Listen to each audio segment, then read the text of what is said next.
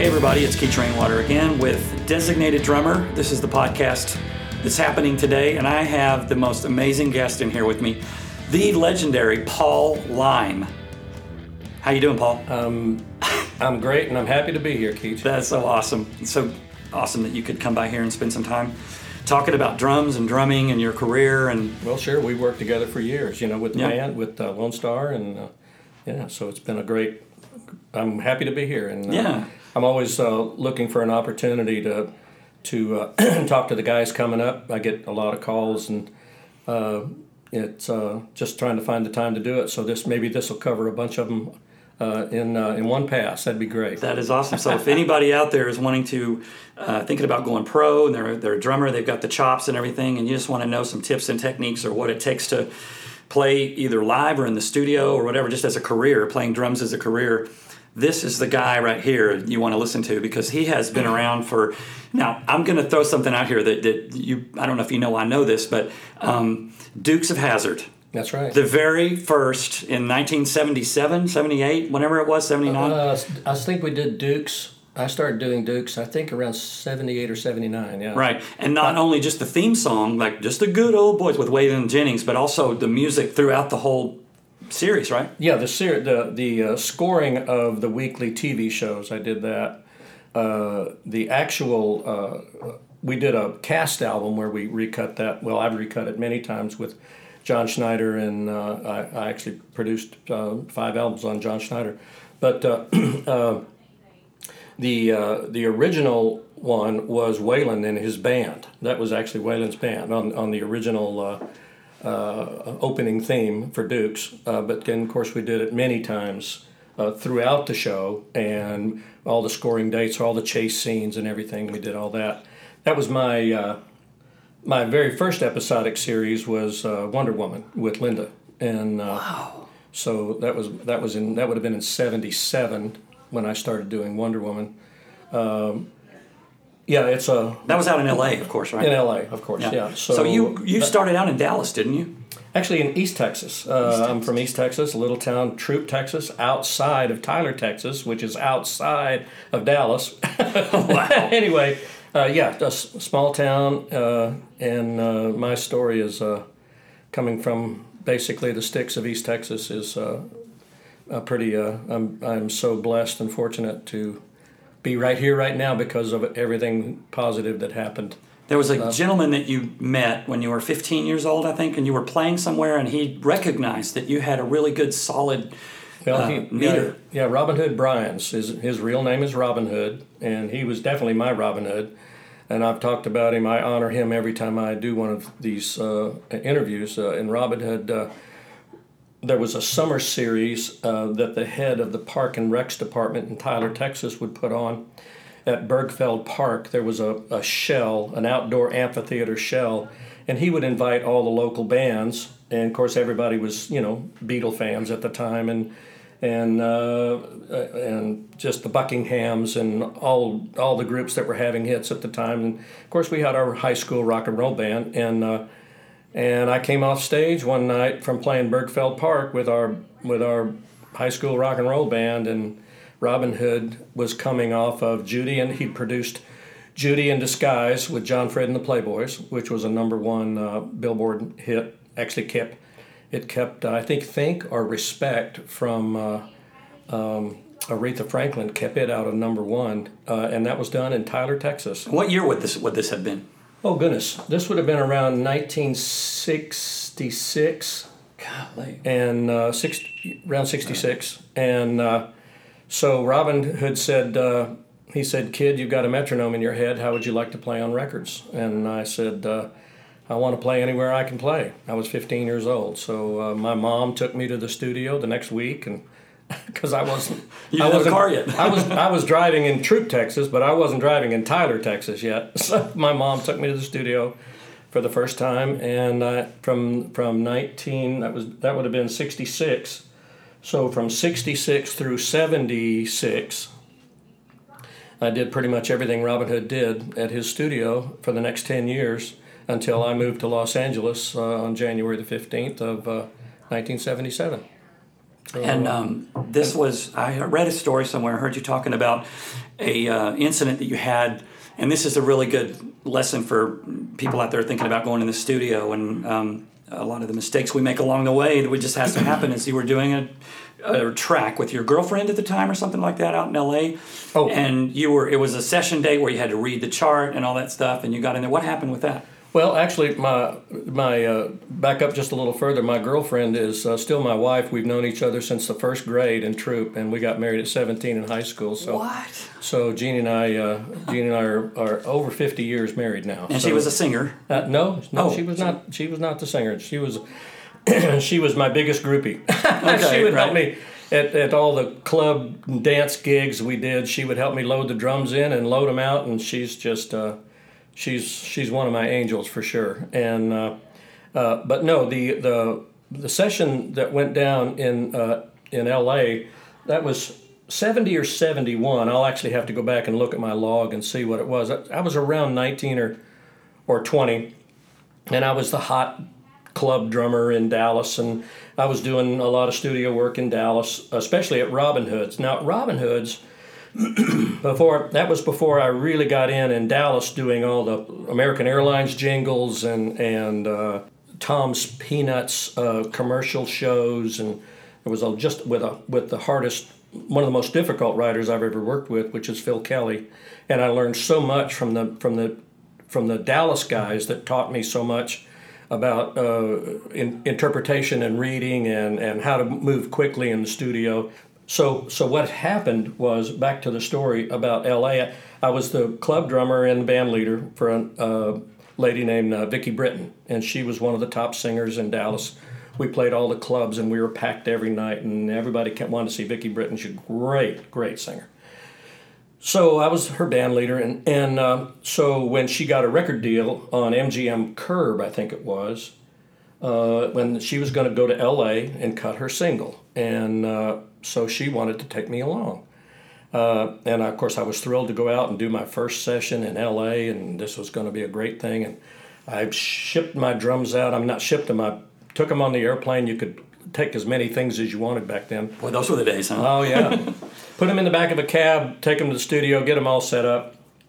And all of a sudden these cases start arriving, these big cases. Larry Carlton and Max Bennett and Victor Feldman, and all of a sudden these horn players start showing up. It's going to be a simul date. It's a full-on LA date. I was getting so nervous. I was scared to death. We set up and we started to play the chart, and of course we played the song many times. I think it was called, the name of the song was Flight 309 to Tennessee, actually. And so we'd play the song, and Artie Butler had rearranged the song. Well, any arranger that is hired to rearrange the song can't leave the song the way the demo was. He has to change it, right? Otherwise, he's worthless. So, he had rearranged the song. I was so nervous that I forgot to open the music. Forgot to fold it out. I forgot to fold out the music and look at it. And my reading experience was not that deep at the time, and I kept getting to the end of my music, and I couldn't figure out why everybody was still playing. Everybody was still playing. I was trying to figure out what was going on, and I failed. They called Hal Blaine, and Hal couldn't make it. They called John Guerin.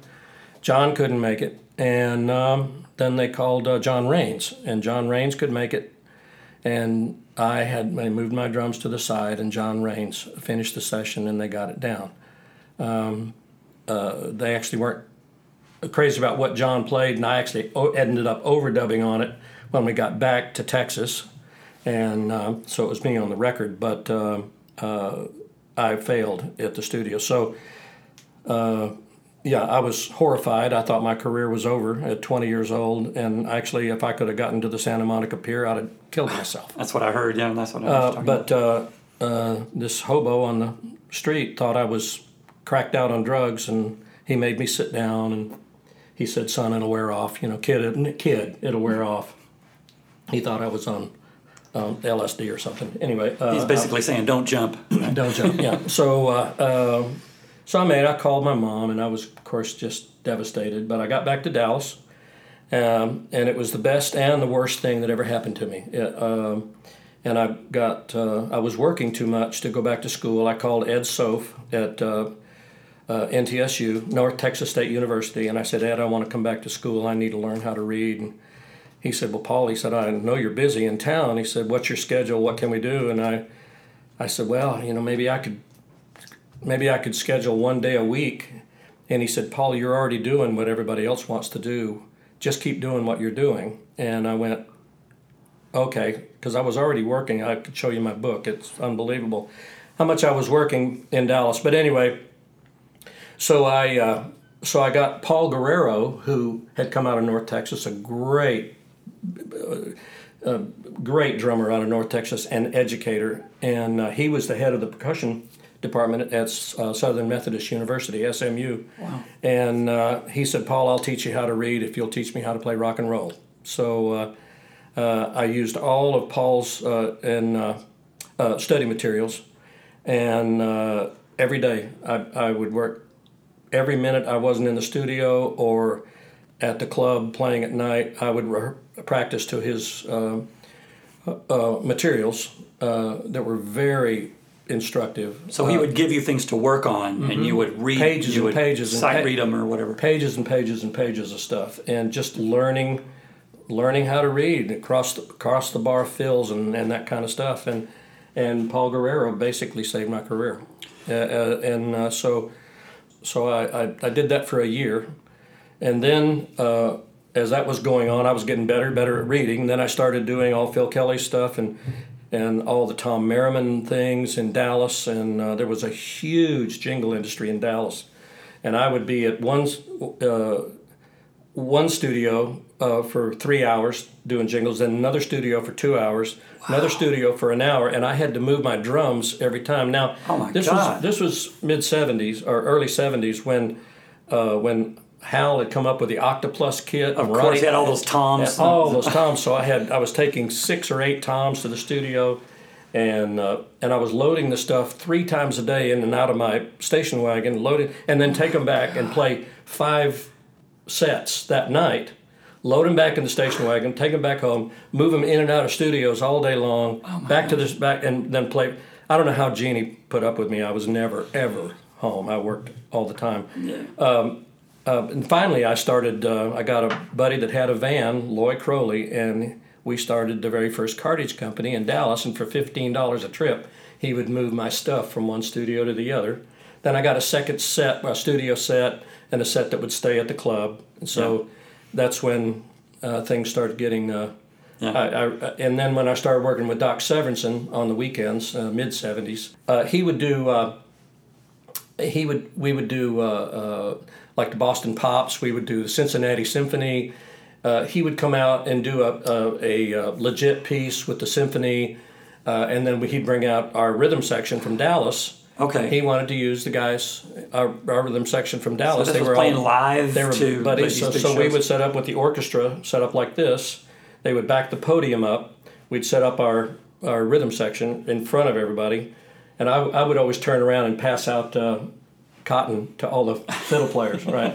all the violin players. You're gonna need it, right? And when I'd turn around and start passing out cotton to the fiddle players, they'd go, "Oh my God, this is going to be painful."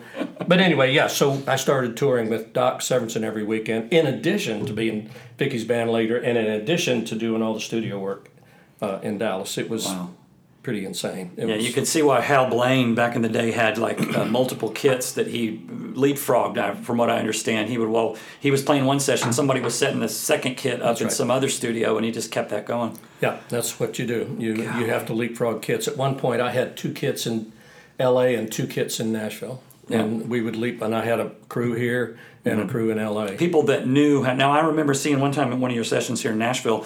You have some reference pictures in your little tool drawer or whatever that says, "Here's how this goes," and here's what that's set up. Is that what you did back then? Took pictures? And Yeah. They would. If we had new guys come in, then they would have to learn. We'd do a tutorial for them to know how to set the stuff up. Jim Hanley has been with me for over 25 years. So Jim has to, if he can't make it, then he has to show somebody else how to do it.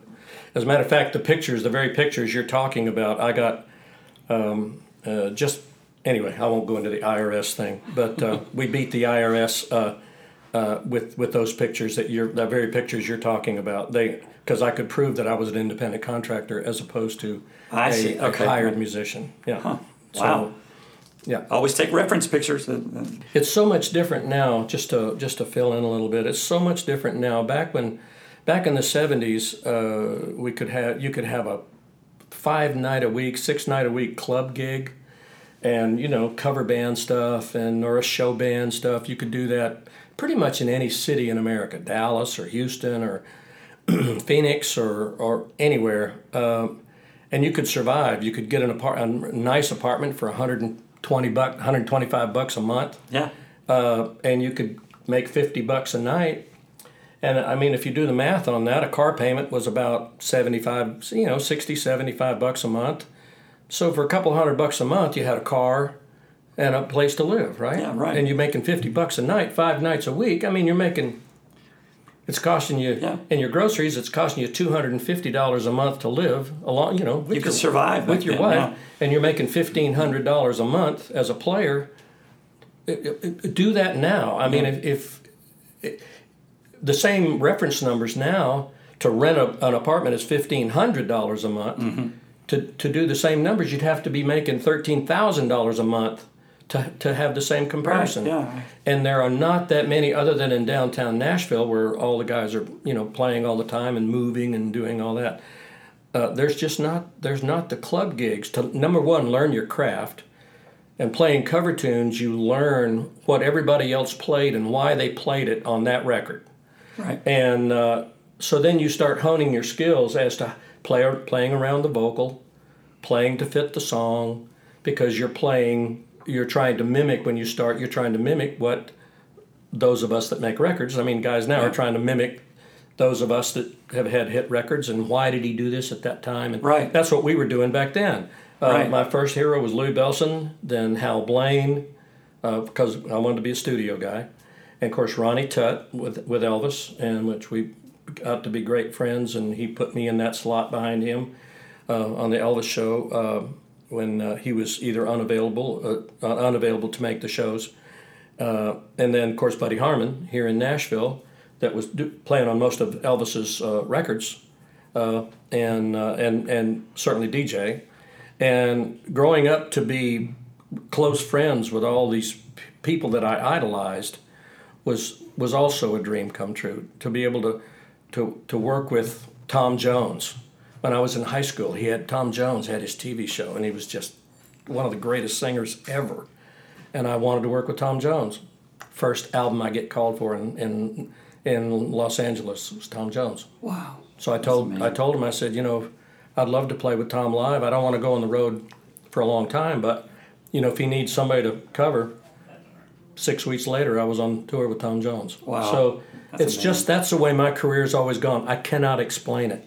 Have you ever been a part of a band? Have you ever been a band guy? No, the closest I ever got to being part of a band was when Bernie Ledden left the Eagles. Bernie asked Jerry Sheff, who's the bass player with Elvis, and James Burton, who of course was the guitar player with Elvis and Ricky Nelson, and myself. Bernie said, "Let's start a new band," and Jim Ed Norman, who's at Warner Brothers at the time, I think, label head at the time, he was ready to sign us because he was friends with the Eagles. He knew Bernie and from Texas and everything, and all the Eagles were from close to where I grew up in East Texas. Right. I think they were from Linden. And I was from Troop. I think we were rival high schools anyway. So Jim Ed was ready to sign it, and it was called Phoenix. Bernie named the band Phoenix, and kind of rising from the ashes, right? Right, okay. Type I see, thing. yeah. So he named the band Phoenix, and I thought it was I thought it would be really fun, but I was starting to have kids, and I knew what the commitment, someone in a band like you are, you're gone all the time, you're traveling all the time, you're promoting all the time. And I just made the conscious decision, which really pissed Jerry Sheff off. I just made the conscious decision to stay in the studio. Yeah. Same thing happened when in 1980 when I had worked with Neil Diamond. Gosh, within 2 weeks when I moved to L.A., I was with Neil Diamond. A buddy of mine, Doug Rohn from high school, had gone to a Jerry Sheff again. Jerry Sheff was very instrumental in helping new guys come in to L.A. And Jerry had taken Doug Rohn to an audition for Neil Diamond, and Jerry Sheff didn't get the bass slot. But we were sitting there, and Jerry had introduced Doug, who was one of the guitar players in my rock and roll high school band, one of them. And Neil said, Doug, I understand you play guitar. And Doug just felt great. He could have been a great studio guy if he'd wanted to do that. Anyway, so Neil handed Doug a guitar. Doug started playing along, and Neil loved him, hired him, and it's the only job Doug ever had. He was with Neil Diamond for 30 I'll be damned. And 30, you were right there when that happened? 36 years. I was not there. Jerry Sheff had taken him to that. But when I moved, that was about 1974, 75. A couple years later, when I moved to L.A., and Dennis St. John, who was the drummer, fell and hurt himself. Doug got me on with, said, hey, Paul Lime's in town, why don't we get him? So I worked with Neil in 77. So then when later on in 80, when Neil let Dennis go, they parted ways, they offered me Neil Diamond, and by that time my studio career was really taking off. Mm-hmm. And then I was offered James Taylor, Lee Sklar, offered, and... Can I talk a little bit about the James Taylor thing? Yeah, sure. I remember hearing this story, and this almost made me cry when I heard this. And I might break up a little bit here, but from what I understand the story is you got the call they needed somebody right away for James Taylor, I think it was, to hit the road and do this thing. And your son was 5 years old-ish, 5 years old. That's right. And you said, yeah. They said, if you can be on a plane tomorrow, you have the gig out with James Taylor. And then you were going to do it. You said yes. You're on the phone. Can you tell me a little bit about what your son said? Yeah, I was working with Lee Sklar a lot, who was the band leader for James at the time. And when Lee would come back into town, we'd do TV shows and records together. So we were very close. And so we were doing a movie one day, and as a movie for John Williams. It was called Last Married Couple in America. Lee and I met Natalie Wood that day, matter of fact. And it was unbelievable seeing Natalie Wood. Most incredible eyes I've ever seen in my life. Anyway, so Lee and I are standing there, and he said, James is going to be cranking up again, and I'd love it if you'd go. Would you want to tour with us with James Taylor? And I was like, James Taylor, wow, absolutely, man. That sounds. And what year would this have been? Around 1980, 81. 81. Okay. Yeah, so we just moved out, and I was doing Barbara Mandrell and the Mandrell Sisters. Every week we had a weekly TV series. I was doing Dukes of Hazzard. I was really busy, but gosh, to go on the road with James Taylor would have just been a dream come true, right? So I go home and I tell my little boys, I'm going to be going on tour with James Taylor, and they said, "Well, Daddy, how long?" I said, "Well, how long?" And I said, "Well, it'll be a year." "Well, Daddy, how long's a year?" And I said, "Well, let's see, for a 5-year-old, what's a year?" "Oh, Christmas to Christmas." Yeah, right. And they started crying, and I started crying, and it was like, oh my gosh. So I said, "Well, I'm not leaving right now." So then the first day of rehearsals is what it was. It was starting rehearsals. I got ready to go, and I had my stuff being delivered, and I got ready to go. And they were standing at the door crying. They said, "Daddy, are you leaving for a year now?" And it was just going to be rehearsals for a month, right? And I looked at them, and I looked at Jeannie, and Jeannie started crying, and the boys were crying, and I started crying, and I went, "No, I'm not. I'm not leaving." I went and called Lee, and I said, "Lee, I can't do it. I can't leave." That's such a touching story that you turned that down to be with your family, because you already had a career built in. You didn't have to go. I didn't have to do it. It was a choice. So a lot of time in my career, it's not been so much. I've been so fortunate and so blessed. My career has not been so much, how do I do this? But my career has been more, which road do I go on? I've been so incredibly fortunate to be offered so many things that it's always been a fork in the road. Do I go left? Do I go to Monte Carlo? And this is a perfect example. I was working with Doc 78. Working with Doc Severinsen still on the weekends, doing Vegas with Doc Severinsen. Doc Severinsen gets an offer to go to Monte Carlo, France, and do a month of shows in Monte Carlo. He was the biggest name musician in the world, Doc Severinsen from The Tonight Show in America. Wow.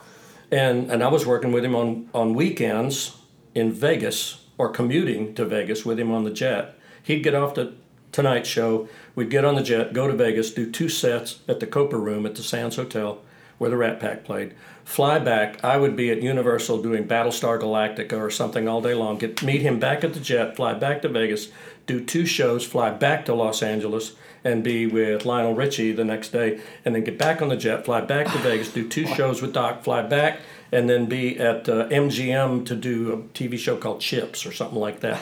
Then back on the jet, back to Vegas, 2 shows, fly back. It was just insanity. It was just insane. And so at one point, Doc said, "Okay, I've got this month in Monte Carlo."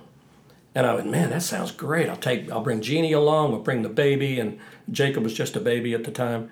I've got a picture of Doc Severinsen feeding Jacob a bottle at 5 weeks old. Anyway, so I took the gig. Michael Omartian calls to do an Imperials album. Michael Omartian at the time, starting in late 70s, early 80s, was one of the most in-demand producers and arrangers in Los Angeles. Fabulous, unbelievable talent, and I wanted to be a studio guy. I didn't want to be Doc Severinsen's show drummer. Mm-hmm. I love doing that. I love show drumming. I love playing for a live audience. But my career track was to be a studio guy and to end up playing on millions and millions of records. That's what I really wanted to do, which happened. But I had made a commitment to Doc. So I went to Doc and I said, "Doc," I said, "Michael Omartian has called." And I don't know if you know that name or not, being in your world, but this is one of the biggest names in... It's like Mutt Lange now. Yeah, right. It's like he was just fabulous. Michael Omartian is just, to get that opportunity, you don't turn that down lightly. And so that was a fork in the road. And I went to Doc, and I thought he would say, "Oh man, Paul, you got to take care of your family. You got to do what you need to do." He was like, my nickname was Hog. I introduced him to Lester Roadhog Moran and the Cadillac Cowboys, which was a pseudo faux group of the Statler brothers back in the 70s. I remember that. It was a joke band, but it comedy records or something. Made comedy records. It was funny. So he nicknamed me Hog. So anytime I talked to Doc Severinsen, "Hey Hog, how you doing?" So he said, "Hog," he said, "Man, I really need you." He said, you do your drum solo in the middle. I can go change. I can get a break. He said, "I really need you." I'm like, oh God. Not the reaction you were hoping for. Not the reaction I was hoping for. I was hoping for the fatherly figure going, "Man, you got to do what you got to do. We'll get a sub, and you can come back when you come back when I'll get you a sub, and you can come back when you." Ooh, it wasn't that at all. I should have called one of the other cats and right away and said, "Can you cover me?" But I wasn't in enough in L.A. at the time to do that. I hadn't been there long enough. It was only 78. I'd only been there about a year. Anyway, but to get this opportunity, so I said, "Doc, I'm sorry. This is my career path. I've got to do this." And thank goodness I did. I mean, it was the right way to go. I worked with Michael Omartian, and then we ended up doing several, his personal album, his wife's album, multiple albums on the Imperials, and then we did a tune that was nominated for Academy Award called "Glory of Love" with Peter Cetera. So it was. You played on "Glory of Love"? Mm-hmm, yeah. When I hear that, I hear you in that. I mean, because I remember you said you played with Peter Cetera on some stuff. Yeah. You can tell by that. That's a early '80s drum sound, because I'm triggering everything under the sun. Right. Yeah. Goosh, Gosh. And I like at the end of it when it does that halftime thing, doom, doom, doom, that oh man, that sounds so cool. Boom, boom, boom, boom. Yeah, that's so cool. I always, for a while there, I thought that was like a Lindrum or something, some kind of drum machine thing, because it sounds so precise. But that's you playing, triggering. We got to where, I mean, it's after the long weekend, as James Stroud calls it, and the drum machines were coming in. Jeff and John and all of us, JR and all of us, we just had to start, everything had to be perfect. We all concentrated on perfect subdivision. Now we're getting into talking technique, and I've been asked, how do you define a groove? Okay? Yeah. And there are subtleties within a groove that you can move things around, where you place the backbeat. We used to call it the wet fish backbeat. If you're going to play it, imagine that you have a wet fish by the tail in your left hand. And as you hit the snare drum, where you bring your hand down, the fish actually hits late. Okay, it's kind of bending backwards a little bit. It lays back.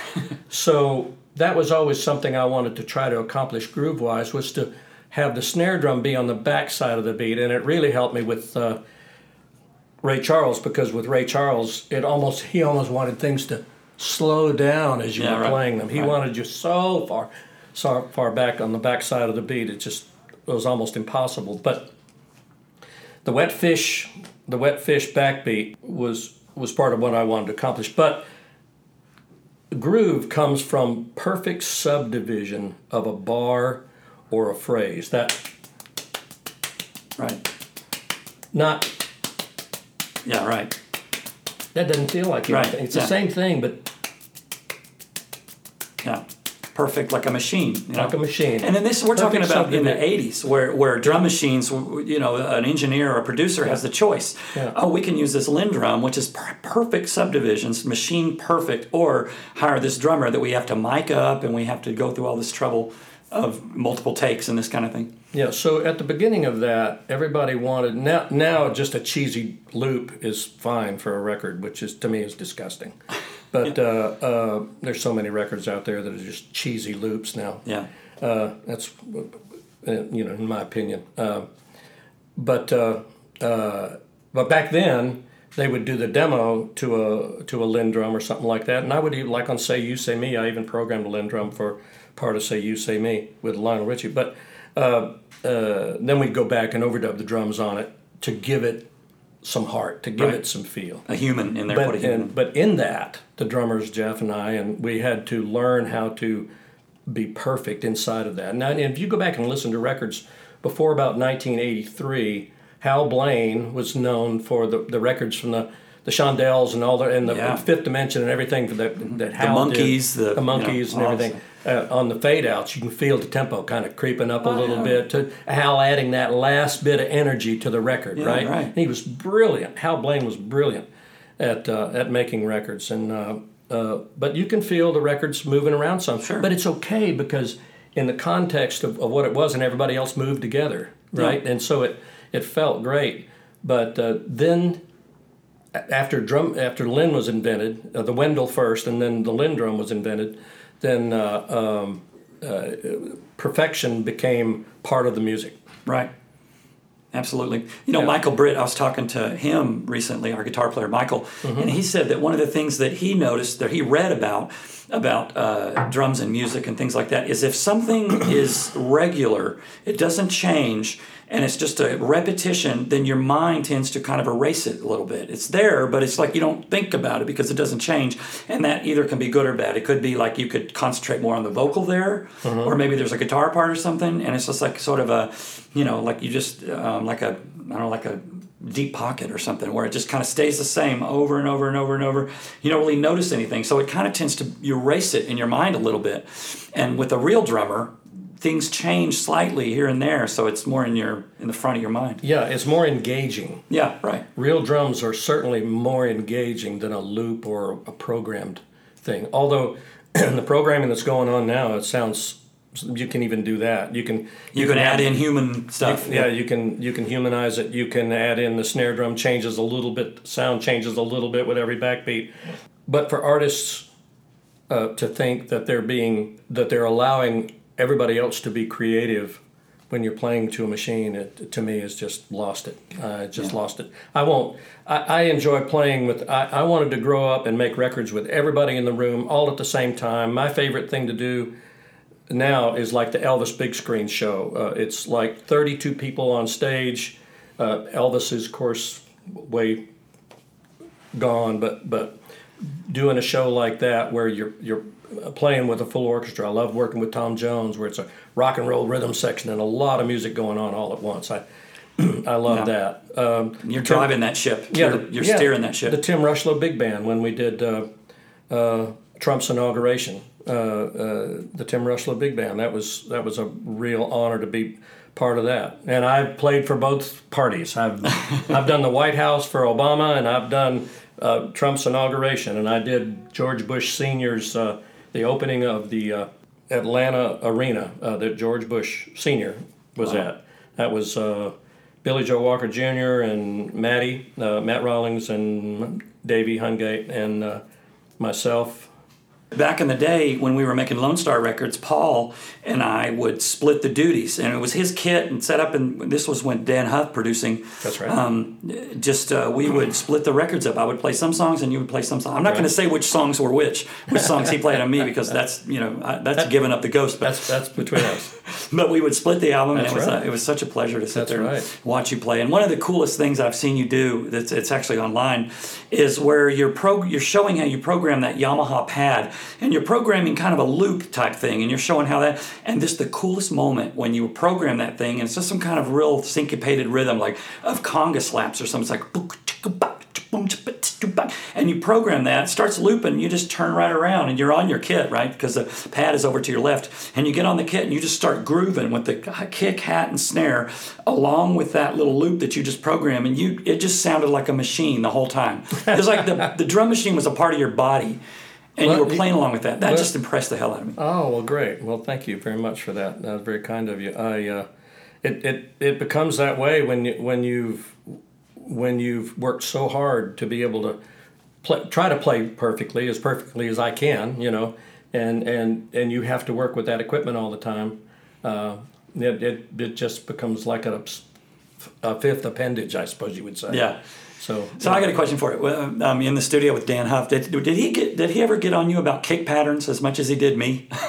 Because you probably knew what you already knew. The kick patterns are kind of a thing, verse, chorus thing. Well, I would just play I was just kind of willy-nilly, and Dan Huff would always say, hey, Keach, the kick pattern on the verse, if you could stick to that thing, and then when you go to the chorus, make sure that you change that kick pattern and you stay on that kick pattern, because I wasn't doing that. Mm-hmm. And is that something that you kind of learned the hard way, or is that you've always done that? No. Well, what you learn early on making records is the subtleties of what you're doing on a record are what lift it for lift it for a chorus, and then you might just the verse might just be a simple half note on the bass drum and half note on the snare drum. Ooh. Then you get to the chorus, just lifts it up a little bit, a little more syncopation. Just a little more syncopation to lift it up to the next level, and then when you want to sync it back down for the verse, you have somewhere to go. Some records, especially if they've programmed, say a Lindrum or whatever, if they programmed, they want it to stay the same for the whole thing. Right. If the artist has heard that and that's what makes them happy, then they might want the whole thing. Right. I know that Ndugu, working on Michael Jackson stuff, he would say that because of the programming stuff, that once he would play, they would want him to just play Michael or they would want him to just play the same thing the whole way through.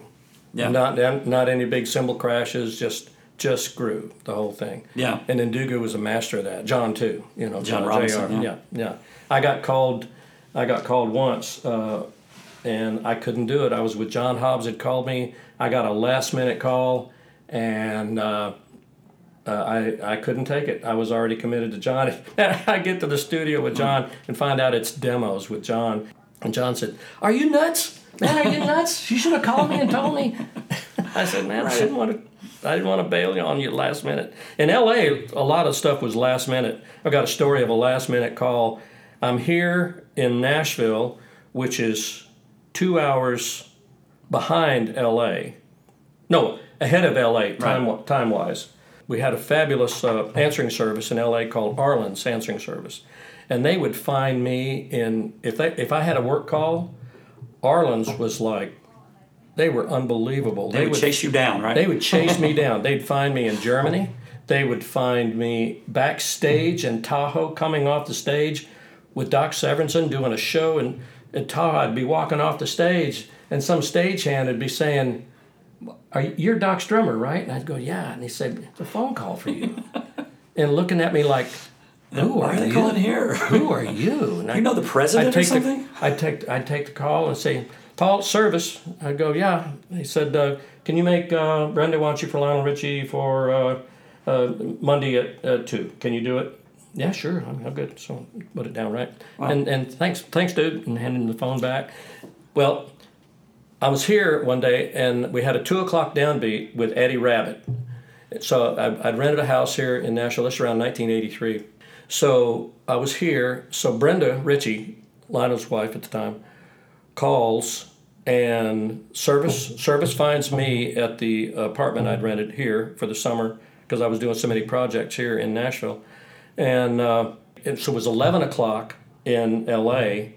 It was 1 o'clock in Nashville. And she called and she said, "Paul, Lionel wants to start at noon. I know it's short notice, but can you be here? Can you make it?" And I looked at my watch, and it's 1 o'clock. Right. So it's past the time when he wanted to start. Right, okay. And so I call that the ultimate last-minute call, past the time when he wanted to start. Oh, and I said, "Brenda, I can't. I'm already working." I didn't tell her I was not in L.A. Yeah. You got to be very careful about that stuff. So I said, "Brenda, I'm sorry, I can't make it." It was running with the night. So they got Jeff. I'll be damned. So Jeff did it. So that was running. And for those that don't know, Jeff and Joe Chimay, right, the bass player that did so many records with us, and also out there, and with Lionel out there, and with Colin Ray here, and Shania here, and the two bass players I worked with the most were Dave Hungate, of course, bass player from Toto, and Joe Chimay, and either one of those or the other. Hundreds and hundreds and thousands of sessions. And you mentioned something about you didn't want to let them know that you were one place or another, because I think if your phone rings enough times and you're not there, then they tend to pass you over. And you get about three chances. Right. Maybe three chances to turn people down. That's why a good session player should be in town and not on the road for 6 months with some band. Yeah, because and you have to be very careful about that. When I moved my family out to Thousand Oaks, California, I'd been living we had lived in North Hollywood when we first moved out there. And of course, I was very close to Universal and all the studios and Ocean Way where we worked all the time. Anyway, but I didn't want to raise my kids in North Hollywood, so we moved out to Thousand Oaks. And I made it. That area code was 805. Of course, LA was 213. So you could pay an extra fee, an extra charge for your phone to keep your 213 number and transfer it into a different area code. Right. So it wasn't a long distance call. I paid the extra $50 a month, but people could still call, although they could reach me through the service, but so they could still call 213 and reach me in an 805 area code. Even little tiny things like that, to not put anything in anybody's mind, he's not here anymore. Oh, yeah, right. To pass you over and to hire somebody else. Yeah. One summer, this was about 10 years ago, one summer I'd mentioned to somebody on a session, we're going to move to our lake house for the summer. My lake house is an hour and 15 minutes from here. It's a commute, just a little longer commute than 30 minutes from Franklin, right? So, but I said that at a session, and about a month later, I was down at the Union picking up some checks, and Tommy, I can't think of Tommy's last name, steel guitar player in town. Tommy said, "Man, I heard you moved. I heard you moved out of town." I went, "What are you talking about? I didn't move out of town. I went to my lake house for the summer." Oh my God! Yeah, so you got to be careful. You got to be careful of that kind of stuff, because word gets out that you're not available or that you're not there for a session. Yeah. So can we talk a little bit about working with Mutt Lange? Sure. Because that's just fascinating to me how... we're not boring your folks, are we? Oh, no, not at all. No. This is very, very exciting stuff. It's I've been waiting to talk to you for a long time. Okay. I don't know if a lot of people know that Paul played on all of Shania's stuff, back in the early days. All those big hits from Shania that you're hearing Paul Lime, except for the Up album, which was all in the box. It was programmed. Yep. Except there's one song you were telling me that you played brushes on or something like that, and then Mutt Lange actually Forever and Always. Forever and Always. Yeah, that one is actually you playing, but you got paid for the session, but you never even stepped one foot in the studio because he used your files to. Yeah, he used the files, and he called me and he said, "I'm going to use your part from another record." They changed the tempo a little bit, but I'm going to use yours. But I'm going to file. I'm going to have them file a contract for you so you get paid again. Yeah, you got paid like per diem and the whole 9 yards. Well, I don't know about per diem, but I certainly got paid double scale to be on the record. And it was just a chit if you've ever heard. But yeah, I'm the only drummer on Up, but right.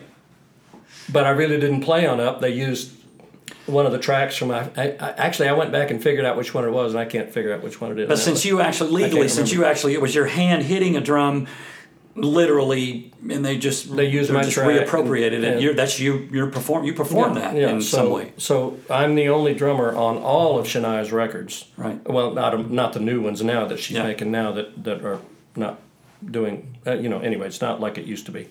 But yeah, her first record before Mutt started producing, it was Harold Shedd and Nora Wilson were producing that record, and.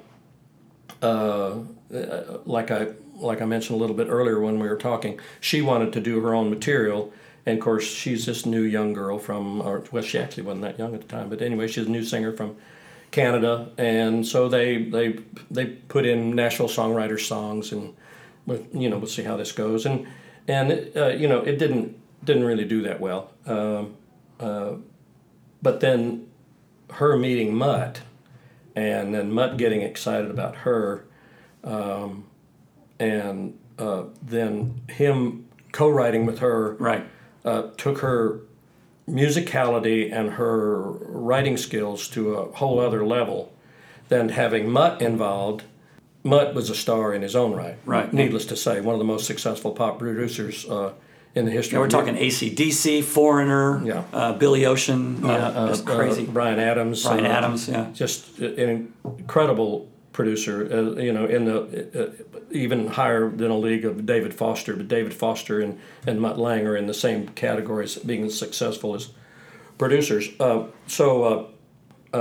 Lewis, who was the president of Mercury Records Nashville, where Shania was signed at the time. Of course, he was all into that because Luke Lewis was a rock and roller and a star.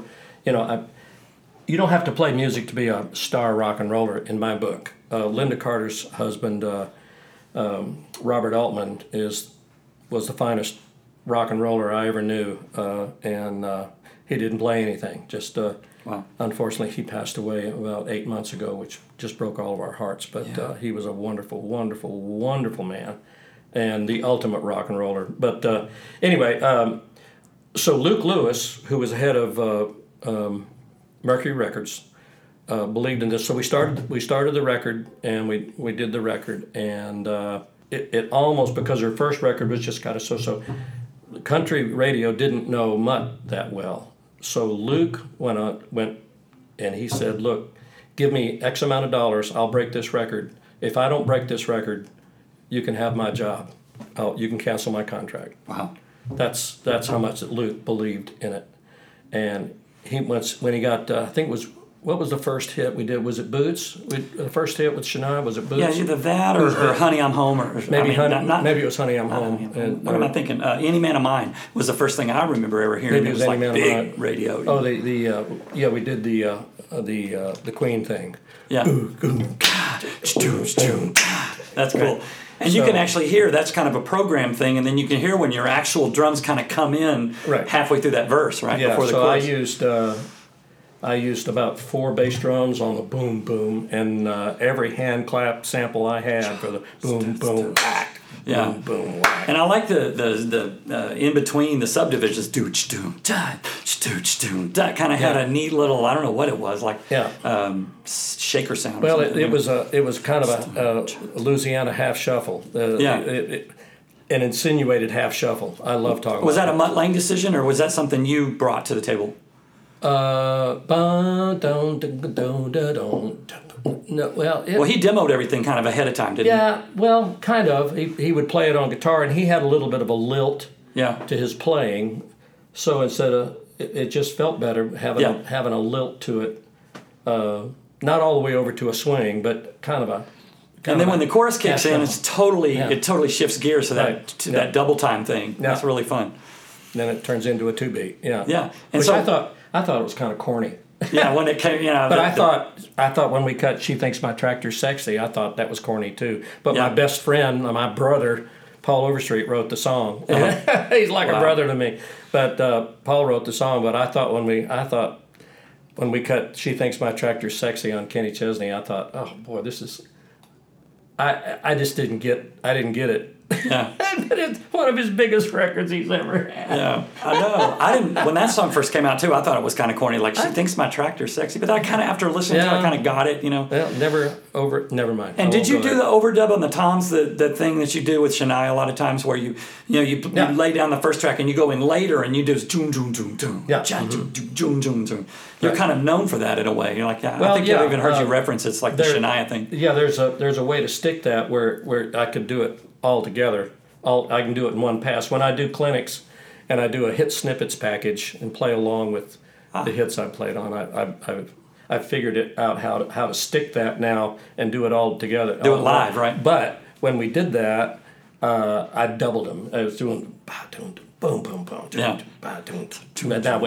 And I went back and doubled them. We went back and doubled them. I like all your terminology that you've sort of taught me along the way, like the Batman and stuff like that. Like when you have a song that goes do do do do or that's your Yeah. And I think as pro drummers, we learn these things along the way. Language. There's a whole language that you use in the studio, even different from live.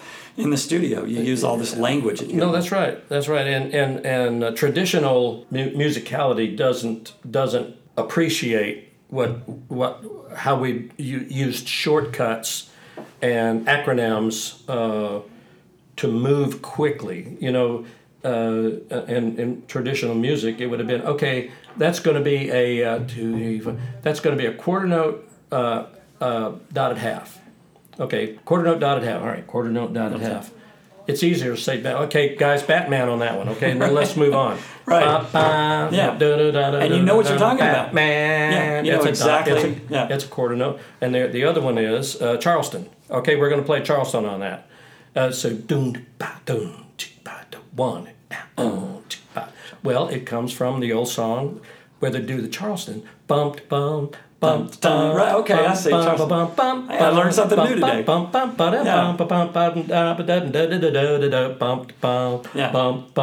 a dotted quarter, quarter, eighth. Clip the first one and let the next one ring. And it's called a Charleston. So I got that from all the guys in Dallas that came ahead of me, the big band guys and everything. We worked with Doc Severinsen. I was the kid after Ronnie Tutt left Dallas, and I was the kid coming up. And when Ronnie left in '69 and went with Elvis, then I was the kid that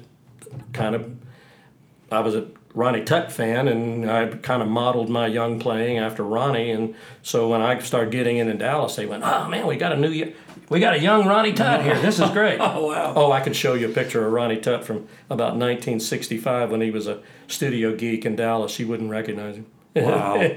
Then the guys in L.A. that were very successful. I never really worried about branding much. I've always had my this is what it is. But what you see is what you get. Lee Sklar is in. He's got his Father Time look. He's got his Father Time look, and Ronnie, of course, got his long hair and his beard and everything.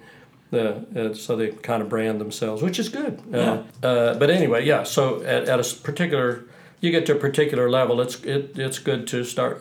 People start knowing you for a certain thing. Yeah. I've done so many things, from big band to country to pop to jazz records to I won the Country Drummer of the Year, Modern Drummer magazine, 8 years in a row, and they wouldn't let me They wouldn't let me win anymore after that. But country drumming is only one of the things I've done. I mean, I've done presidential inaugurations with big bands. I'm just trying to picture in the studio doing television, like in the 70s or 80s, and looking at these notes, like just like what we call fly shit. It's just notes everywhere. Like, how do you sight read? How do you even know where to start on that? Not even to mention the Nashville chart system, the Nashville number system, which you had to learn. Yeah. When I got here, it's like we all did. We all did that. We come to Nashville, like, what do these numbers mean? Yeah. Well, when you're doing Tommy Tedesco, that I worked with a tremendous amount doing after his record career was kind of over. He of course did a lot of movies. We did a lot of movies and TV. Guitar player, right? Mm-hmm. From Buffalo, is that right? Because I listened to He's New York. He's definitely. Yeah, I listened to the audiobook about the Wrecking Crew. Yeah, and it was talking about how he grew up in Buffalo, and I think it was Tommy Tedesco. Yeah. Sure. So I was one of the guys that came in behind Hal. Mm-hmm. When somebody always comes in. Yeah, there's always the next guy. Always the next guy. So I was one of the next guys, and I started doing all the TV shows and the TV specials and all that stuff. And not all of them, but many of them. Michael Jackson and Diana Ross and. And from what I understand, the pay scale on that is totally different than if you're playing like on a record or doing a regular session date. Well, yeah. Especially if it's a TV commercial or something like that. Yeah, the union negotiates a contract for every genre of production, not genre of music, genre of production. So for records, there's a record contract. You're working under a record contract, and you get paid X amount of dollars for the record contract. Now, the reason that some of us, those at the top of the craft, making hit records, we were able to charge double what the scale was, because if a kid right out of high school gets called to do a record, he gets paid whatever the scale is. Say it's $250 for a session. If he's right out of high school, due to the union contract, you have to pay him $250. Right. But here you got a guy that's on 100 million records. Right. He's got to be able to charge more. He's going to bring something else to the table. So at the time, not anymore, because record sales are so horrible because of the internet and technology, but we were able to charge double that. And they were happy to pay it to get us, because we were working all the time. But so you have a record contract that you're working under, or if you're doing a videotape show like Barbara Mandrell and the Mandrell Sisters, or Dick Clark's Bloopers and Practical Jokes, that was a videotape agreement, which was the best agreement to play under, because if they used the music again, you didn't have to be there. They would just use the music again. Okay. And so you would go in and do Dick Clark's Bloopers and Practical Jokes. You do a 4-hour call. You'd make $600 for the first call, and you get $450 a week for the next year. Wow.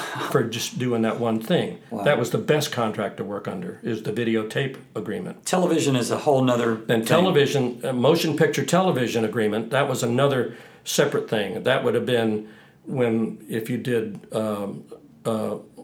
scoring date for Star Wars, or if you did Star Wars or The River. I'm just trying to think of things I played on. Anything, The River or Star Wars or anything under a television, a motion picture agreement. It was the same contract as we would do with Dukes of Hazzard, or we would do with Wonder Woman or Battlestar Galactica. Mm-hmm. So that was a separate contract you worked under. And what the union had done under that contract was pushed for and negotiated for what was called 100% scoring. So you couldn't every week. And it wasn't for our benefit. I'd sooner work under the videotape agreement. Right. It wasn't for our benefit. It was for the benefit of all the staff at Universal, all the tape copyists, all the tape ops, all the music copyists, the writers, everything. Everything had to be done every week. And it was to keep everybody that was on staff at Universal, MGM, to keep their staff working. So they would charge the production house every week. So every week you saw Wonder Woman we would go in and we would redo the music again. Oh, wow. They could not use the music from last week, although it was the same music. Wow. So we had to go in and recut it. It's called 100% scoring. So you had to be there every week. Wow. And recut everything. So Dukes of Hazzard, recut the music. And they would change it up a little bit. I think I've actually heard that before, where I would watch a series and I would hear something a little bit different than you did last week. So then the writer got to rewrite, rescore. The copyist got to recopy. Is that right? The engineer got to re-engineer. But the greatest contract to work under was that videotape agreement. Because we did Barbara Mandrell and the Mandrell Sisters for 3 years in a row, and it reran at cable for, I think, 5 or 6 years. Wow. So I got paid 75% of what I made the first time, say $600. Every week. I got $450 a week every week for the next 3 years from having done that one. So you hear that, folks? Yeah, but well, that doesn't happen anymore. You can travel now. Back in time, but yeah, now it's traveling back in time. That's why I say things are so much different now. Back when I was starting, it was a magical time. You could learn your craft, play every night of the week, have a nice apartment and a nice car. Then I was and then coming through studios in LA, studios in Nashville. I was in the golden era of when those of us being on hundreds of millions of records that we're selling, being able to charge double scale and working for everybody all the time, and it just seemed like no end in sight. Yeah. Now it's different. There are other than downtown Nashville, there are no club gigs 5 nights a week in Peoria, Illinois. They've got a DJ. Yeah. There's. That's what drove me to Nashville. Is a lot of us that lived in the Dallas area, playing all the clubs around Dallas in the late '80s, early '90s. They started going to DJs, and all the clubs, not all of them, but most of the clubs that we made a living at, playing the circuit around Dallas and in Texas, dried up, and it was like, well, let's go to Nashville and see if we can get with like a recording. That's the hardest part about when guys ask, how do I get started? How do I get in? Well, on the video thing I did for online, I kind of explained why it's so hard to get in. On the Vic Firth video we did, it's just they've only got the money to spend one time, so they get the guys that they know can make a hit record. Right. That's why it's so hard to get in. Not that you can't get in, it's just that's why it's so hard to get in. Yeah. Because they only have the budget to spend once. So that's a simple answer for why it's so hard to get in. But how to get started? The elements that were in place when I got started, those elements are not even in place anymore. I mean, nobody sells 1 million CDs anymore. Right. They're downloads. And the songwriters are having a hard time getting paid for the plays that are on the internet that nobody really knows how many times it was played, although they should. And so, I mean, unfortunately, everything in the music business it's gone back to a singles business. Yeah. It's not an albums business. Like it was anymore. in the 50s, right? 50s, when you bought a in single. The 50s, yeah. What happened you never saw a James Taylor single. If you wanted a new James Taylor record, you had to buy the album. Right. Well, that was the bigwigs in New York going, hey, wait a minute.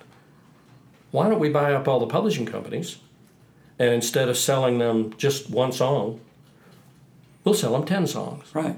And we'll give them a deal instead of it being $2 for, or I'm making this up as I go. Yeah. But anyway, we're going to force them to buy all 10. Right. And I remember my kids growing up saying, "Dad, I really like that record, but why do I have to listen to the whole rest of the album to get to the one I like?" Right. Well, they figured out how to do that. Even on iTunes, when you see iTunes now, there's like a song like, for instance, Peter Frampton's, the Frampton Comes Alive. If you want to listen to, Do You Feel Like I Do, you got to buy the whole album. They have that sort of programmed in. Yeah. Must buy album, and there's all the singles that you could buy for $1.99 or whatever. But if you want to listen to Do You Feel Like I Do, the most popular song, you have to buy the whole album. Really? It's kind of, there's a lot of things like that. I didn't realize that. So the same deal is in play. The same people made that happen. Well, yeah, it's and it's all about the publishing. It's all about the money. Right.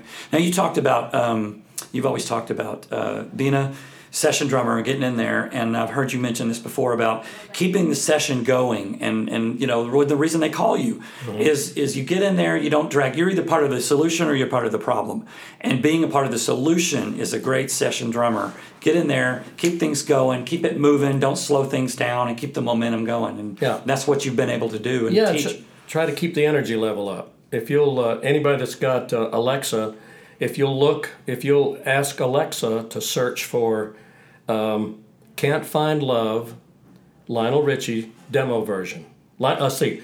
Search for Can't Find Love demo version by Lionel Richie. And at the beginning, this is pretty much what I did on every session. Hey, let's get going. Let's do this. Come on. Right? Come on. Hey, you know, and just trying to throw some excitement in the room to get everybody pumped up. And you're actually on a Shania record doing that. Yeah. You're going, Yeah. Well, that was for a whole different. That was a frustrating. But I can tell that story too.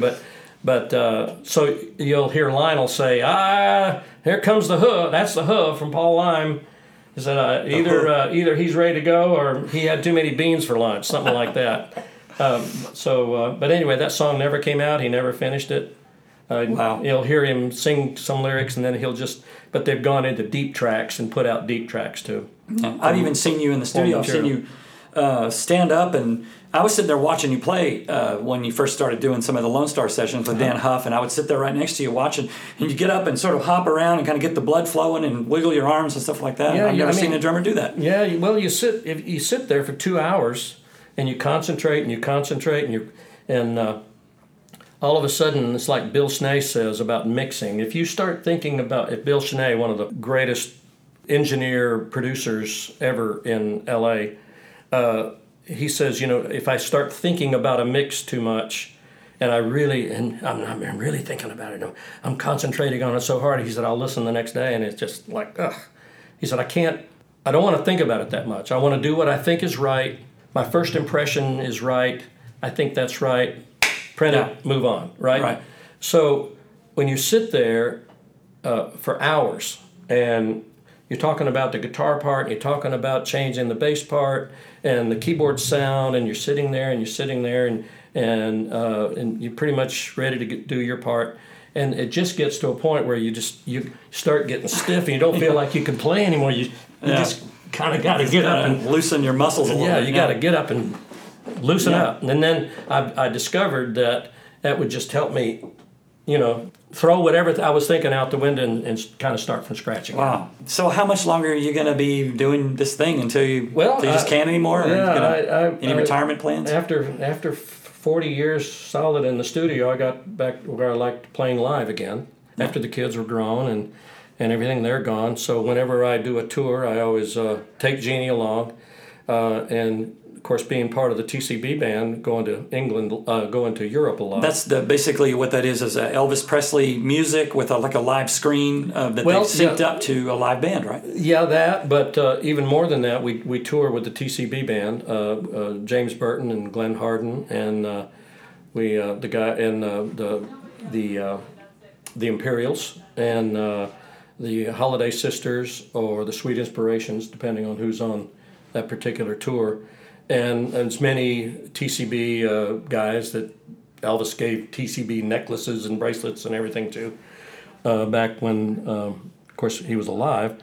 That still, we do Elvis shows with a guy out of Vienna named Dennis Jail, and we've toured with Dennis for, over 15 basically over 15 years. Yeah, he doesn't. We never work with anybody that wears a costume, jumpsuit, but very respectful, but doing Elvis's music, and it's the fans love coming out and seeing everybody, and that's great. So we do a lot of that. Although this COVID thing, I've been like everybody else. I've been put in forced retirement. Mm-hmm. I was also musical director for Linda Carter, who was Wonder Woman, and having worked with her for 40 years as well, we were just dear friends, and that all those shows got shut down. All the shows in Europe got shut down. The studio stuff has started picking back up a little bit. We shot a Shania Twain documentary. Like I said, it'll be out on Netflix soon, and we shot a world percussion documentary called "Gimme the Beat." That'll be out on Netflix hopefully soon. And we did a new Shenandoah record that hopefully will be out. Is that right? Soon. Oh, I love Shenandoah. I'm a huge fan. Yeah, so trying to get it cranked back up again, but thank goodness I'm not dependent on it anymore. And been spending a lot of time with grandkids. I've got 8 grandkids now. Oh my gosh! Wow. So life has really changed. Yeah. Do you still get the same thrill going in the studio that you did, say 20 years ago or whatever, big records? Oh yeah, being with the guys, and if it's a band, if I've been called in to just overdub drums, I'm not crazy about that. Still, I still like being with the cats, but it's that thrill of hearing Brent Mason playing something or Dan Huff playing something, and just hearing it all go down. It's just that's why I wanted to start. I wanted to be one of the cats and hear everybody playing at once. And if I can't do that, if I can't hear everybody all at once, I just it's the fun's out of it. I had the fun's out of it. I'd just sooner not do it. Well, we're all hoping that the industry the young people will recognize the talent and want that back again, because they kind of drive the whole industry really. What they're willing to accept. And the good thing is, they by definition they can't take live playing away from us. So right, that's right. Still have to put butts in seats and still have to put butts in seats and put on a good show. And there's that's a whole different skill set than being in the studio, as you know. So a whole new set of positives and negatives, I guess you would say. You're gone a lot from home. You spend 22 hours a day. To be on stage for those sitting around or traveling, to be on stage for those 2 hours of bliss, and doing what you feel like you were put on the planet, what God put you on the planet to do. Right. And the other 22 hours, you're waiting for those 2 hours to come back, because that's what God put you on the planet to do. Right. That's right. It's like the gladiator waiting in the cages until they put you out to fight the lions and then put you back again. That's exactly right. So, but in the studio, of course, it's a completely different skill set and a completely different set of rules, some of which we've talked about. But I'm working on my book now, and so I'm hopefully we can get that done within the next year. What's the title of the book going to be? Do you know yet? I don't know yet. I don't know, front to back, or I've thought about what went around came around, because so many times I wanted something, or I even dreamed about it, and it came to pass. Wow. When I was in high school, I wanted to work with Tom Jones. When I get to LA, the first guy I work with is Tom Jones. Wow. I love the Commodores. I'm working with Kenny Rogers. Lionel Richie comes into the studio and said, "This is my band," and I start doing Lionel Richie's records. Wow. I can't explain it. I don't know how that happened. I don't. Just good karma, I guess. Yeah. Well. Yeah, we met Michael Lamardian through our church in Van Nuys called Church on the Way. That's where I met Abraham Laboriel. We had a band. Mitch Holder heard of me from the Doc Severinsen. Mitch was doing. Anyway, it's just on and on and on. I can't explain it. So good to have you here, Paul. Thank you very much. It's so amazing. And I will share this little bit of tidbit of information for everybody that I learned from Paul years ago. If you're not early, you're late. As a drummer. Right. If you're not early to whatever, and because ever since then, every single thing, like a call time in the lobby to go to do sound check or whatever, I'm always early. Yeah. And I just feel like I have taken that advice very literally. Yeah, my two grand advices to everybody is pay yourself first. If you make $100, set the first $10 aside for yourself. Pay yourself first. Because if it wasn't for you, that $10 wouldn't be there. So save 10% of everything you make. Put it aside now. Right. Pay 10%, set it aside. And then pay everybody else second. Pay your light bill, pay your phone bill, pay your house bill after you pay yourself, because you're the most important one. Right. And then that's your financial bit of advice, and invest it. And second is, if you're not 30 minutes early, you're late. You're late. Yeah. 'Cause, I mean, you get there, everybody's kind of nervous, and you're trying to shuffle to get things done. But if you're early, you're relaxed, you feel good. Yeah. So that was a very, very good bit of advice. Well, thank you so much for spending time with me. I know this has been a long podcast, but it's worth every second. So well, my honor to be here, and Keach, I wish you the best going forward with Lone Star and whatever else you decide to do. Thank you, sir. All right. Well, this has been Designated Drummer, and albeit a long one, but it's a really good one, and we'll see you next time. Thanks, everybody, for listening. Sorry we took so long. See you. All right. God bless. Bye-bye.